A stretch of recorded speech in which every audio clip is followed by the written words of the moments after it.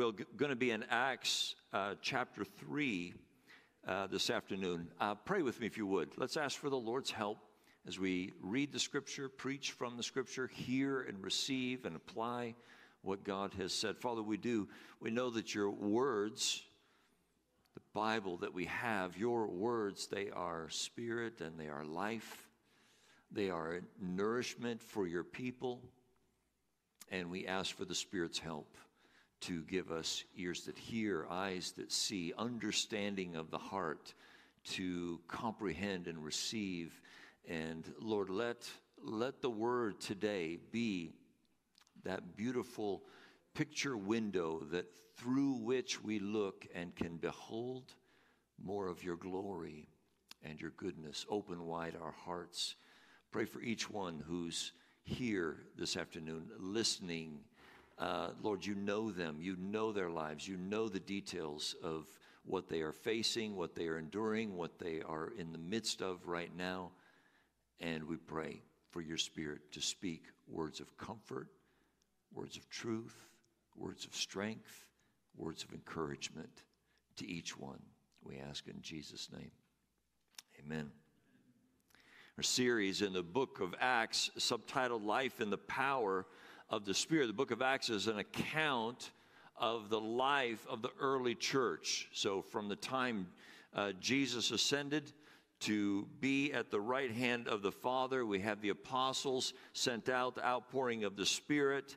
And now we're beginning in chapter 3. Chapter 3 actually begins kind of a new section where it begins with the first recorded miracle done by the apostles. Now we know from previously in verse 43 of chapter 2 that there were many signs and wonders done by the hands of the apostles.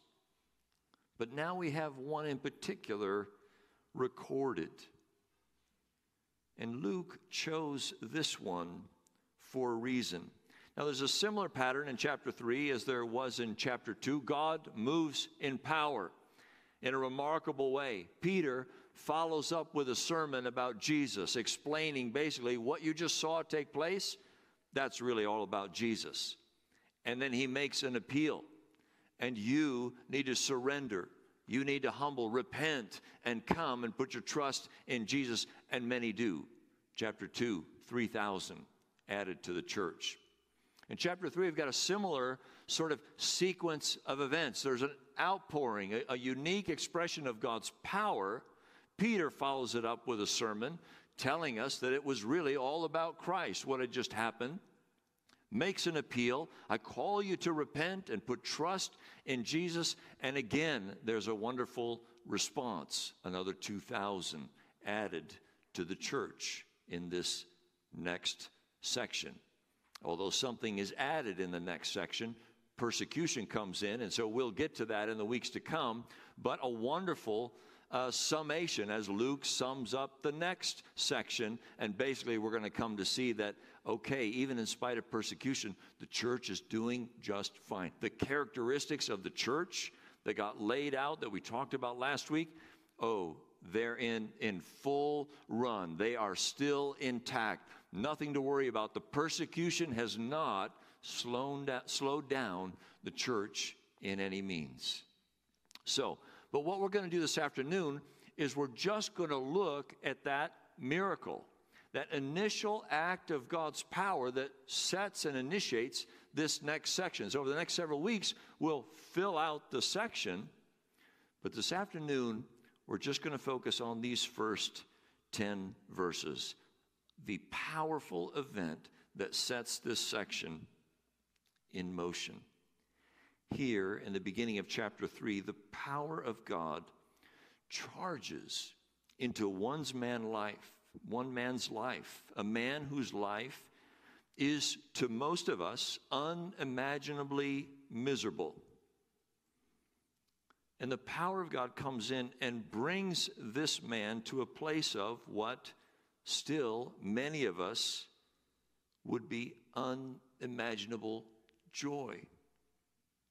God's power brings one man from misery to joy, and this is put on display for you and I to read about and benefit from,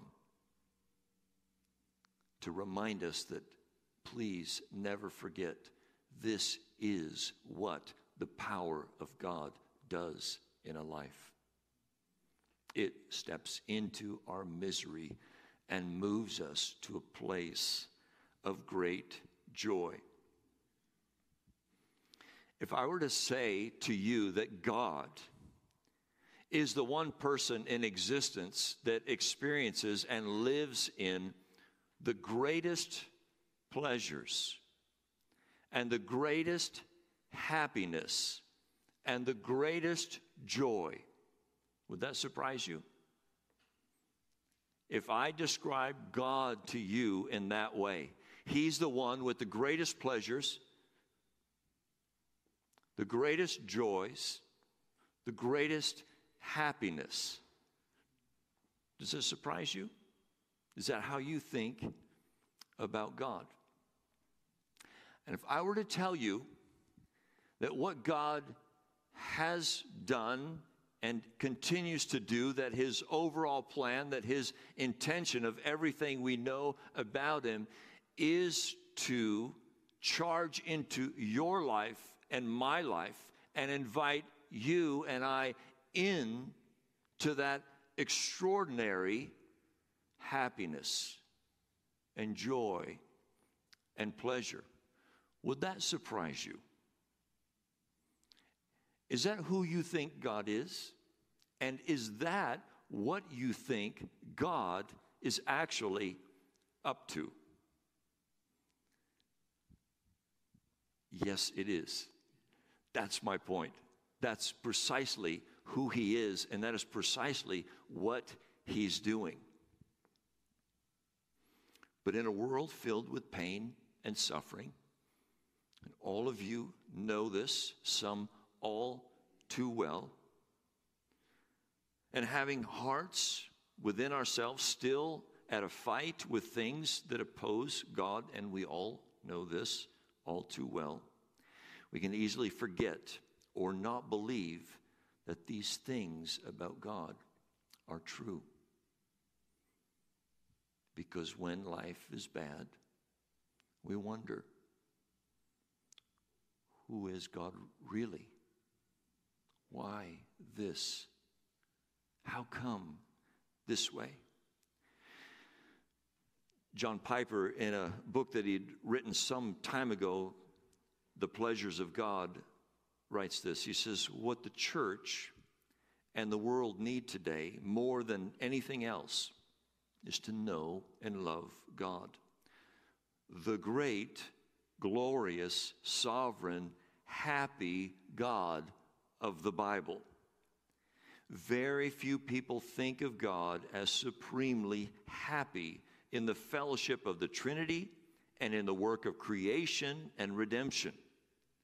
The volcanic exuberance of God over the worth of His Son and the work of His hands and welfare of His people is not well known.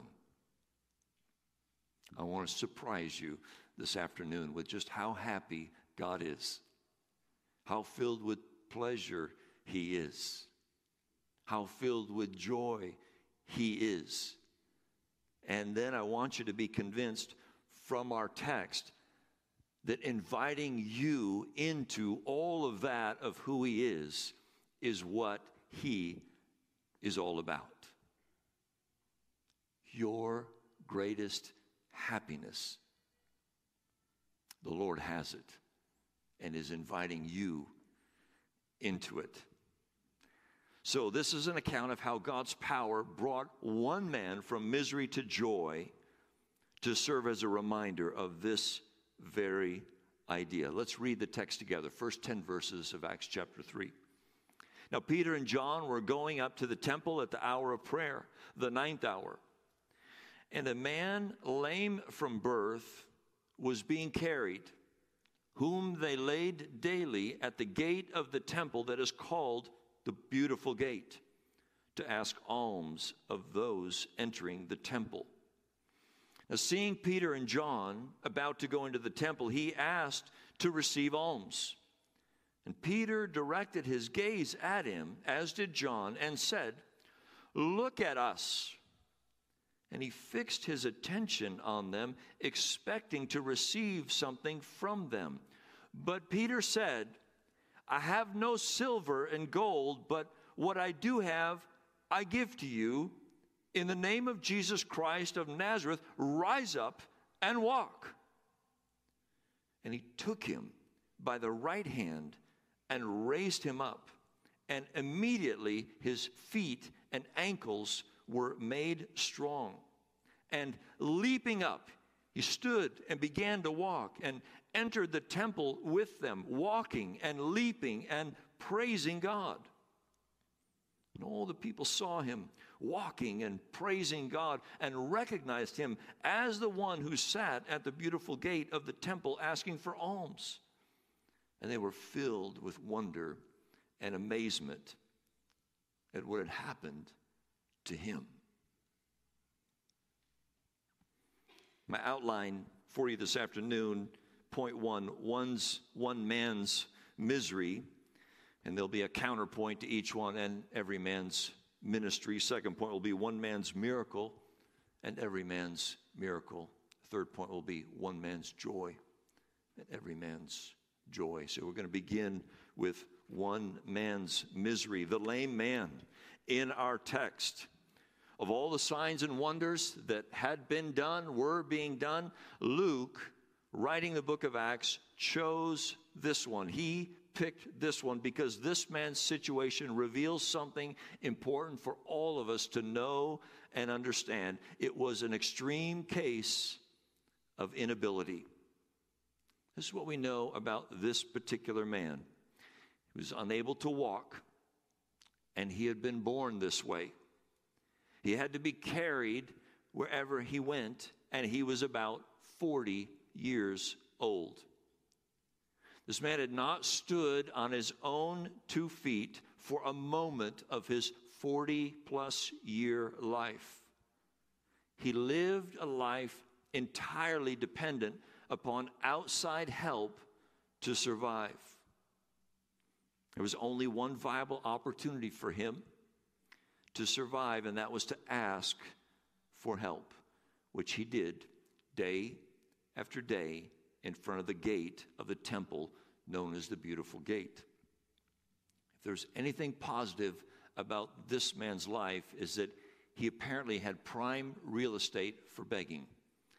I don't know if the folks that stand on the street corner fight over who gets what intersection or what turning lane or what piece of the sidewalk, but the Beautiful Gate was a great place to be asking for help.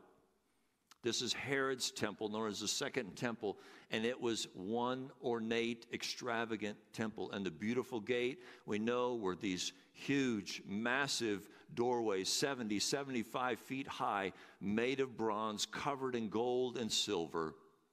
And this was the place that he sat. Now, having an impressive gate to sit in front of means really nothing. But what was helpful was that for Judaism, for the people in that area, giving alms was a norm and expected. And so each day as people would make their way into the temple, there was some level of expectation that they would give, drop a few coins in this man's hand. It appears maybe that God used this means to keep this man alive for 40 years until this very day when Peter and John made their way to go and pray in the temple that afternoon. What's clear about this particular man is that he epitomized an extreme picture of helplessness. He needed to be carried wherever he went. Every day, every meal, every piece of bread relied on someone providing for him. A coin, leftover change, something. That was one man's misery. That was his life. Hard for us to imagine. Not many of us could relate to quite a miserable life. But in a very real way, this man represents every man's ministry. Well, you and I I'm assuming most of us in the room cannot quite fathom the actuality of this man's life. But God can. We don't think we're like him. We think we're very dissimilar to him. But God thinks you and I are quite like him, very similar in some very real ways that we might be completely unaware of, not tuned into. This man could not walk. Now, in the Bible, walking is often used as sort of just a metaphor for living life. We walk. When we walk, we're alive. But in particular, the Bible focuses onto a walking with God, uses that phrase several times. In fact, the implication from early in Genesis chapter 3, now this is after Adam and Eve have sinned, but it talks about God coming into the garden that he created for Adam and Eve and walking in the garden and looking for Adam. The implication is Adam and Eve walked with God in the garden. A chapter or so later, we hear the phrase from Enoch, who walked with God, chapter 5, verse 24. And when Noah is introduced in chapter 6, it says that Noah walked with God. But back to Genesis chapter 3, what's described there is what we call the fall. It's how this went wrong, and what went wrong was when God came walking in the garden. What does it say about Adam and Eve? They hid themselves from God. In other words, their walking with God had been severed. They were no longer walking with God. They were still alive in some sense of the word, but something had changed. They were not walking with God anymore. To this day, not walking with God is the norm. You and I are born into this world. The Bible would describe this as being born under sin, born under the curse of Adam. We're born into this state of not walking with God. So we grow up in life, you don't really know anything other than not walking with God. We just think life is life, and I'm walking and I'm living life. We don't really clue into the reality that, I'm not walking with God the way we were created to. From the very beginning, we were made and created to live life with God. This walking with God or not walking with God is the Bible's way of describing our real problem and God's very aim of redemption, to restore us to this place of walking with God. Isaiah 59, the prophet, in the first couple verses of that chapter, says it like this, very poignantly: "Behold, the Lord's hand is not shortened, that it cannot save, or his ear dull, that it cannot hear. But your iniquities have made a separation between you and your God, and your sins have hidden his face from you, so that he does not hear. We grope for the wall like the blind. We grope like those who have no eyes. We stumble at noon, as in the twilight. Among those in full vigor, we are like dead men." So the Bible describes the natural state of a person not walking with God, not brought back near to God. And so when it comes to walking with God, we are in that sense just like this lame man, unable. We are, in that sense, the epitome of helplessness. Like this lame man was the epitome of helplessness. We cannot walk with God on our own. We need to be carried. We cannot earn it. We need alms. We need benevolence. We need gifts. We need a giver in order for that to take place. That's one man's misery and every man's misery. Secondly, there is one man's miracle. He asked for help. His need was so great, but he asked for so little. When we pass by somebody on the sidewalk, on the street corner, they're asking for what? Some spare change. Now let's stop and just speculate. What do they really need? Well, what if they were to ask for what they actually needed? Can you imagine if I stood on the sidewalk with a cardboard sign that says, I need a new car, I need a house, I need a friend, I need a family? Well, they wouldn't do that because nobody's going to give them that. They're asking for something so much smaller. Everything has gotten reduced. The need is huge. The request is small. Can you spare some change for me today? Is there something just sitting in your pocket that you would never miss that would make a difference for me today? I will eat today if you have something that you can spare in your pocket. Now, he had no idea that he was asking for far too little. This is 40 years. This man has come to terms with his situation. He was not thinking in terms that his life was somehow going to change. After 40 years, this is how it goes. He lives one day at a time, one piece of bread at a time, one coin at a time, day in and day out. Peter and John take notice of him. On their way into the temple for prayer, this man caught their attention. Doesn't explain why, what was going on. Was it compassion? Were they struck with his desperate situation? Did it prompt some gospel correlation perspective in Peter and John's thinking? We don't know. Were they thinking, this was us before Jesus came and found us? This man reminds me of me. John, this guy, reminds us of us before the Master called us and found us.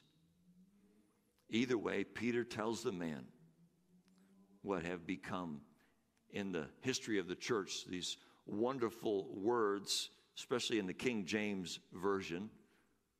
Silver and gold have I none, but such as I have I give unto thee. In the name of Jesus Christ of Nazareth, rise up and walk.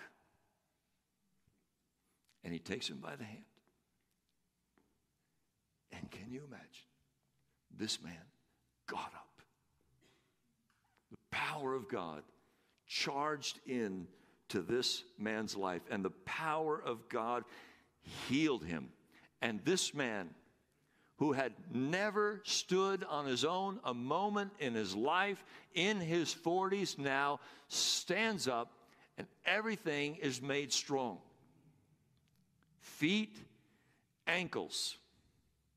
In the Greek, it's a little bit of a medical, technical terminology. Joseph Park could fill this out for us fantastically. Talk about the carpal tunnels or whatever, parts of the feet and the ankles, and they just all got right, and he stood up, and he was on his feet, and he's walking, and he's able to stand and walk and run and jump. I know some of you in the room have had trouble with your ankles, and someone in the room has done surgery on your ankles.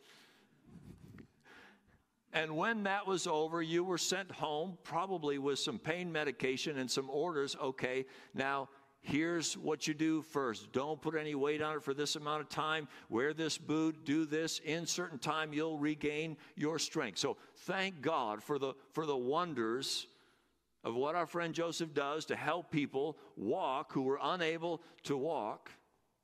But even with that, you need time to recuperate.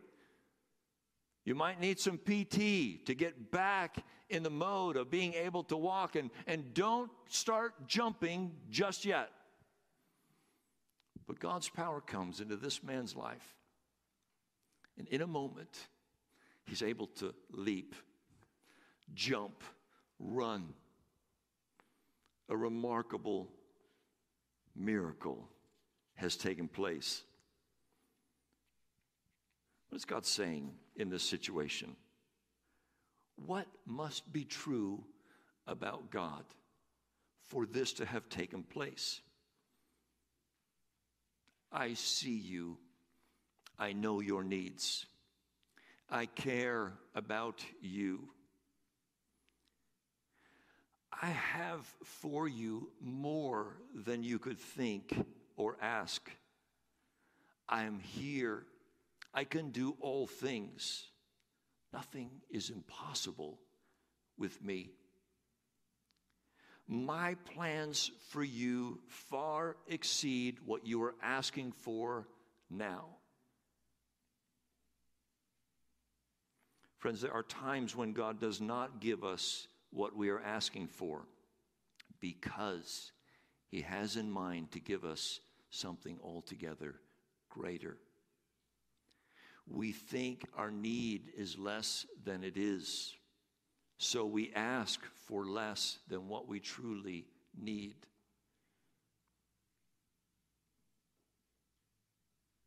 Sometimes what we recognize about ourselves is our own failure, thinking that we deserve less, and that makes perfect sense.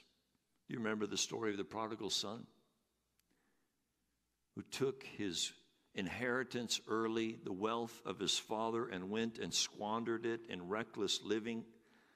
Do you remember how he returned when he came to himself, when he hit rock bottom and he returned to the Father? Do you remember his posture? Do you remember what he said? I'm no longer worthy to be called your son. Treat me as one of your hired servants. But what did he receive from the Father? The Father ran to greet him, kissed him, put a ring on his finger, new clothes on him, and threw a great banquet to welcome him home. God's resources do not run out or diminish, nor does his happiness or his joy or his mercy or his forgiveness. Have you forgotten this about God? Do you know this about the God that we serve? He is the most pleasure-filled, happy, joyful, generous person in existence, anytime, anywhere.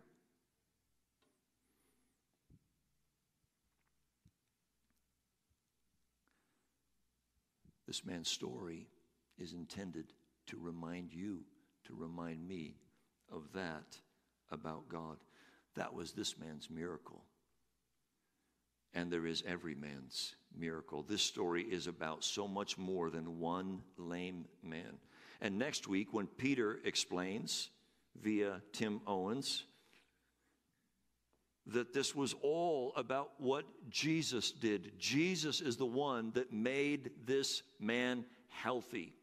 He is the one who healed this man, and he proceeds to appeal to everyone who's listening. And you need this Jesus too, just like this man. Look at this man and see what God can do in a person's life and come to him.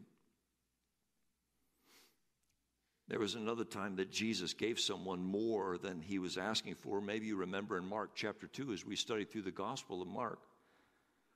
There was another paralytic who had some friends that had to carry him around. They heard Jesus was in a house, and so this is the group that climbed up on the roof, tore open a hole in the roof, and lowered the man on his bed down in front of Jesus. Do you remember the story? And do you remember the peculiar thing that Jesus said to him first? When he saw their faith, he said, "Son, your sins are forgiven." Okay, you're not that different from me. When you first read that, you thought, okay, not really what we were hoping for here. The real need was the paralytic needed to be healed. And Jesus challenged, as this ruffled everybody's feathers, and he poses the question, tell me, what's easier? For me to tell this man, rise up and walk, or to tell him that his sins are forgiven? And you know the story. He told him, rise up and walk, and the man was healed as well. But here's the reality that we learn as this gospel plays out. Jesus can tell a paralytic to rise up and walk with a wave of his hand, a word of his mouth, a look of his eye. It's nothing for him to perform that miracle. But now we know what it took to forgive our sins. That required his life. That's where he had to lay himself down, surrender himself to an unjust criminal's death. And with that dying, with that yielding up of himself and laying down his life in total, and his body put into a tomb, and God raising him from the dead, that is what was required for God to be able to say to you and to me, your sins are forgiven. Which is easier, to say rise up and walk, or your sins are forgiven? One, a wave of the hand. Two, his very life. And this is every man's miracle, as he welcomes anyone who will call upon his name in faith and repentance. You too can walk with God again. You too, through faith in what Christ has done, your repentance, your faith, applied to what Jesus has done, invites you back. Christ has made access for you and I to enter into that great pleasure, that great happiness, that great joy, because that is who God is, and that is what God is doing. Third point, the joy of one man. Now he's in the temple with Peter and John, leaping and praising God. This would have been fun to watch. Especially, everybody knew him. Anybody going in and out of the temple saw this man every time they went there. He was like a fixture outside this gate. And now they're in the temple, and this man is leaping, running, praising God. He entered the temple. He's inside the place where God dwells. That's what the temple represents. This is the presence of God. So now he's no longer sitting outside the gate. He's inside the temple. He has been restored, and he is walking and leaping. He is walking with God. He is in the temple. He's in the presence of God, walking, and he had never stood a moment in his life. This man was healed, yes, but more so, he was restored to God. He not only could walk, but now he could walk in God's presence. Peter makes it clear that all this took place because of Jesus, and this could not have taken place apart from Jesus. And we know in our study of the New Testament that Jesus is now, he is the dwelling place of God. He's the tent, he's the tabernacle, he's the temple. Jesus himself, this is the place. Come to Jesus. This is where the presence of God is. You come to me and you are entering in to the very presence of God. He walked, he leapt, best of all, he praised God. This is the joy meant for us all, the joy of one man and every man's joy. This is our wonderful gospel. This man was meant to display something about God for us all. It is a picture of God's redemption, this new life in Christ. Now, everyone in the temple that day, it says they recognized him. They knew who he was. And most there would have also been very familiar with the Old Testament scriptures. And this man brings to mind Isaiah chapter 35. A wonderful chapter. I'm just going to sort of pick and choose some phrases here and read them to you. And this would have been, anybody schooled, grown up in this area, would have been very familiar with this chapter. And then seeing this lame man leaping and praising God in the temple would have put two and two together. Isaiah 35. The wilderness and the dry land shall be glad. The desert shall rejoice and blossom like the crocus. They shall see the glory of the Lord, the majesty of our God. Strengthen the weak hands and make firm the feeble knees.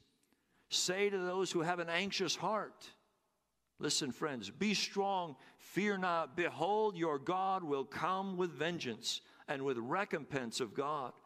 He will come and save you. Then the eyes of the blind shall be opened, and the ears of the deaf unstopped.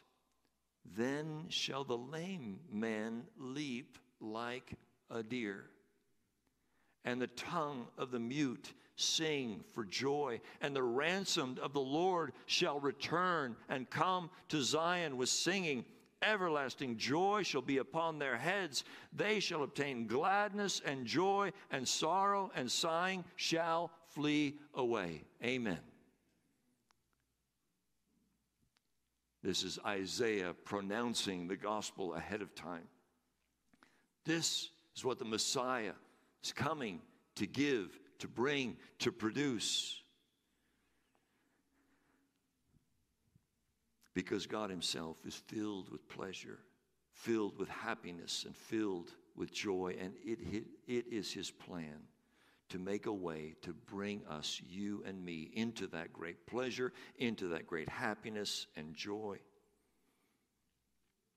But how? How? I'll close with a simple application. The key to understanding how in the text that we read is in the verbs. Notice how Luke emphasizes looking. I don't know if you picked it up as we read through these 10 verses. Peter and John directed their gaze at him. He said to the man, "Look at us." The man fixed his attention on them, expecting to receive something from them. Well, then all the people saw him and recognized and were filled with wonder and amazement. Later, in verses that we didn't read yet, but you'll see next week, Peter says to the crowd, "Why are you looking at us?" As if we did this by our ability. Okay, Christians, every disciple of Christ needs to learn how to look. That is part of our discipleship. That is a key component. It is a practice that you and I need to understand as a disciple. We need to learn how to look. I'm not talking about looking at something. You look at something with your eyes. I'm talking about looking to something. You look at something with your eyes. You look to something with your heart. We know this because we do this. We could say we look to our spouse to meet all our needs. And we know what kind of trouble that causes in a marriage. We look to our roles, our jobs, our careers to fulfill us. We look to our resumes to determine our status in this world. We look to our financial portfolios to determine our security. We know how to look to things. We do it all the time. Our hearts are always inclined to look to something for something. The true disciple is someone who has learned and is constantly learning how to look to Jesus for all things. Looking to Jesus is the thing that is in between us and the power of God. What took place between the power of God charging into this man's life and this man rejoicing in the temple? Look at me, Peter and John said, and he fixed his gaze upon them. Thomas Aquinas was a theologian in the 13th century. He made a trip to Rome. He was going to visit the headquarters of the church, and he had a visit scheduled with the Pope. When he got there, the headquarters for the church was filled with riches, and Aquinas was struck by the opulence that he saw there. In somewhat of a proud tone, the Pope made the statement to Aquinas, "Well, no longer do we say, 'Silver and gold have we none.'" To which Thomas looked at the Pope and said, "And maybe that's why we can no longer say, 'Rise up and walk.'" The story simply makes the point. Looking to the wrong thing stands in between us and the real power of God. The key application is in the verb. The pressing question is, what are we looking to? And the point of what it's calling us to is that we're looking to the right one. Why? Why is it so important to look to Jesus? Because beholding is the way of becoming.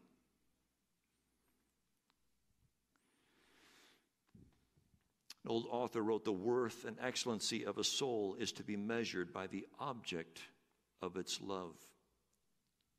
Looking to is another way of saying, set your affections and your expectations here. Now, when those expectations and those affections are inordinately set on other things, your job, your career, your resume,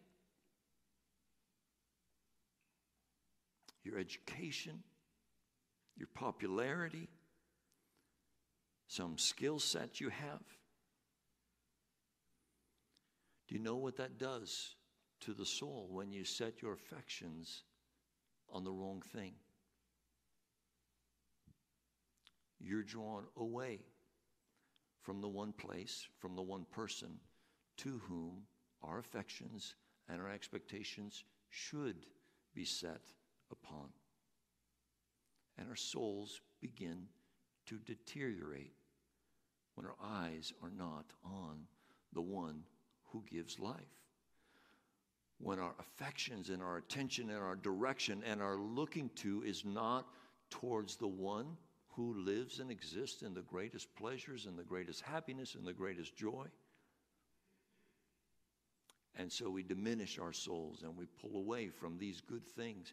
But when we fix our eyes, when we set our gaze, when our heart's affections are directed towards Him, we become like the one we are beholding. And then the plan of God comes to fruition and we get invited in, and His pleasures and His happiness and His joy begins to take root in our hearts and begins to formulate and grow and increase. And we become our happiest and our most joyful, like we were created to be. Worship team, you can come on up. In Matthew 25, Jesus told the parable of the talents. You might be familiar with that. The master giving out various amounts of talents, and each one is sort of assigned to invest and put to good use. And this gift, this grace that's given to each of these, when they come back, having used them for the master's glory, are met with, "Well done, good and faithful servant. You have been faithful over little. I will set you over much." And here's the key statement: enter into the joy of your master. Okay, you know where this is all going. There it is. This is what God is up to. Getting you and I to a point where we can be before him and we would hear those words: enter into the joy of your master. Does that surprise you? Does it surprise you about who God is? Does that surprise you about that? Did you know that that's what God is doing? It's precisely what God is doing in a world filled with pain and suffering.